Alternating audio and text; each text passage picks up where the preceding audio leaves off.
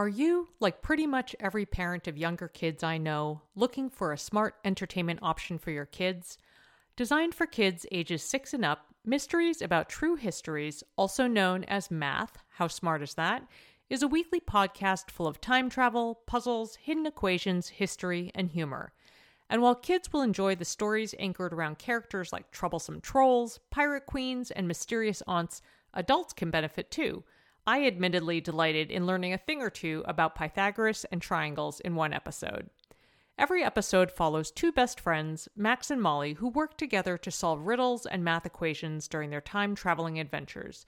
The series explores themes like the stories behind math, critical thinking, code breaking, pattern solving, and more, all weaving humor in with education to make learning fun. Episodes drop every Thursday and are about 15 minutes long, a great length for transition times during the day or a bedtime treat. So tune in to Mysteries About True Histories with your kids. You can follow and listen on Apple Podcasts or wherever you get your pods. Hello, friends, and welcome to the mini edit from Edit Your Life. In these snack-sized mini episodes, I answer your questions about everything from self-care to parenting to relationships to home and more. Think of me like that friend you text or call when you need a quick piece of compassionate and candid advice. Send me your questions. Today's question came via Instagram direct message and is, how do you recommend getting back into a movement routine? This is such a great question because ruts or diversions from routines are inevitable because we are complex mammals living complicated lives. Even though I do love routines, the reality is that the stressors of life can also get in the way, and there's absolutely no shame in that. You might not be surprised to hear that generally speaking, when it comes to building a routine from scratch or building one back into your life, I advocate for small steps because while big goals can be splashy and wonderful and aspirational, they can also be overwhelming, and overwhelm can get people frozen in their tracks.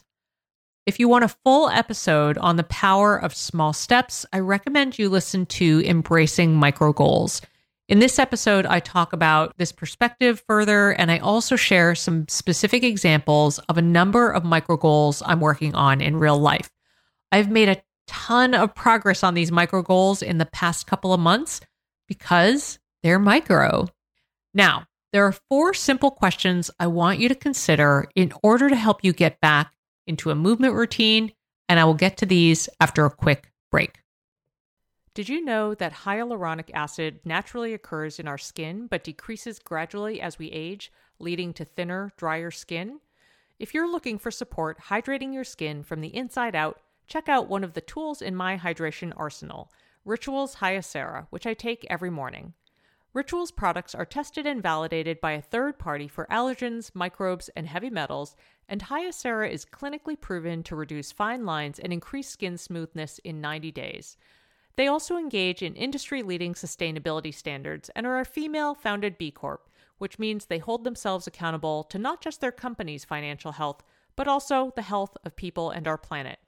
Want to join me in hydrating from the inside out? Start Hyacera to help minimize wrinkles without compromising on clean science. Hyacera from Ritual is a clinically proven skin supplement you can actually trust. Get 25% off your first month for a limited time at ritual.com/edit.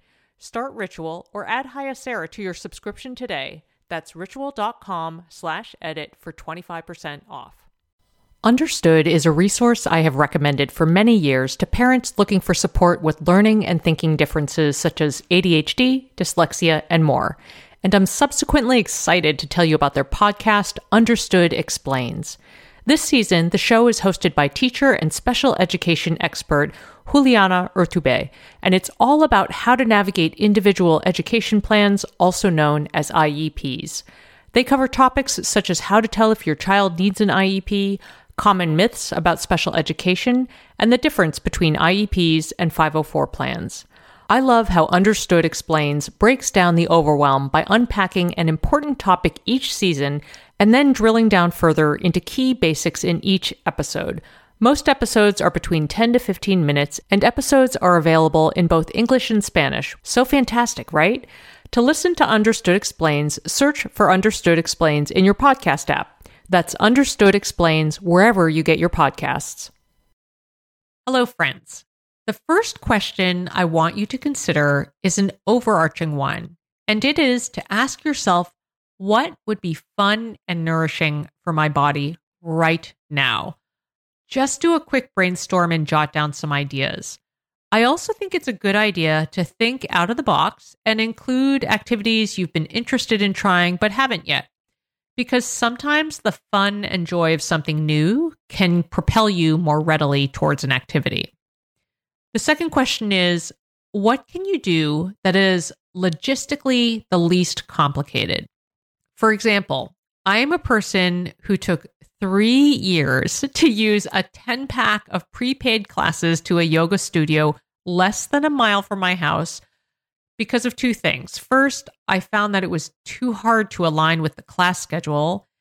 And then second, even when I did find a class that worked time-wise, it felt like a real drain to get to the studio early enough to get a spot near the wall, because I soon learned that I do not like being surrounded on 4 sides by people in yoga, and then to do the class and then get home and cleaned up.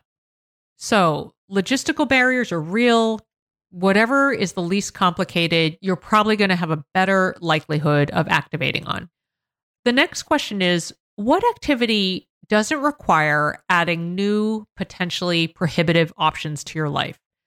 Here I'm thinking specifically that adding something like a gym membership or new workout gear might be prohibitive from a financial perspective and or the rabbit hole that comes in researching options. I cannot tell you how many rabbit holes I've gone down when I'm looking for something as seemingly simple as a pair of running sneakers, but it's real. And then the last question is, what time of day am I most likely able to fulfill a commitment to movement? You will know your schedule best. For me personally, I know if I don't do something in the morning, it's just not going to get done. So considering all these questions, what does this look like for me right now? I will say that last year I did start experimenting with running again because it checks those boxes of easy to launch from home, able to do it in the morning, but it didn't take long before I injured myself. And I knew that I still wanted something that was 1, not complicated, 2, possible to maybe even do in my PJs, and 3, something I could do straight away in the morning while also feeling like that very first overarching question, fun and nourishing to me. And so for me, it's quite simple these days. It means yoga or a brisk walk. And because I have oriented around these low barriers to entry, daily morning movement has now become part of my routine, and it is simple and fun, and it's been really easy to stay with it. For those of you who like to-do lists, I have movement as a recurring daily to-do at 7:30 on my to-do list, and it gets done every day. I hope this was helpful, and if you have a question for me, please drop me a line at edityourlifeshow@gmail.com or direct message or comment on a post at Facebook or Instagram at Edit Your Life Show or Dr. Christine Coe. Thanks for listening. Hey there, I'm Debbie Reber, the founder of Tilt Parenting and the author of the book Differently Wired. The mission of Tilt is to change the way neurodivergence, whether that's having a learning disability, having ADHD, being gifted, autistic, or some combination of all of the above, is perceived and experienced so differently wired kids and the parents like us raising them can truly thrive. On the Tilt Parenting podcast, I get to talk with authors, therapists, educators, and parenting experts who are committed to this mission.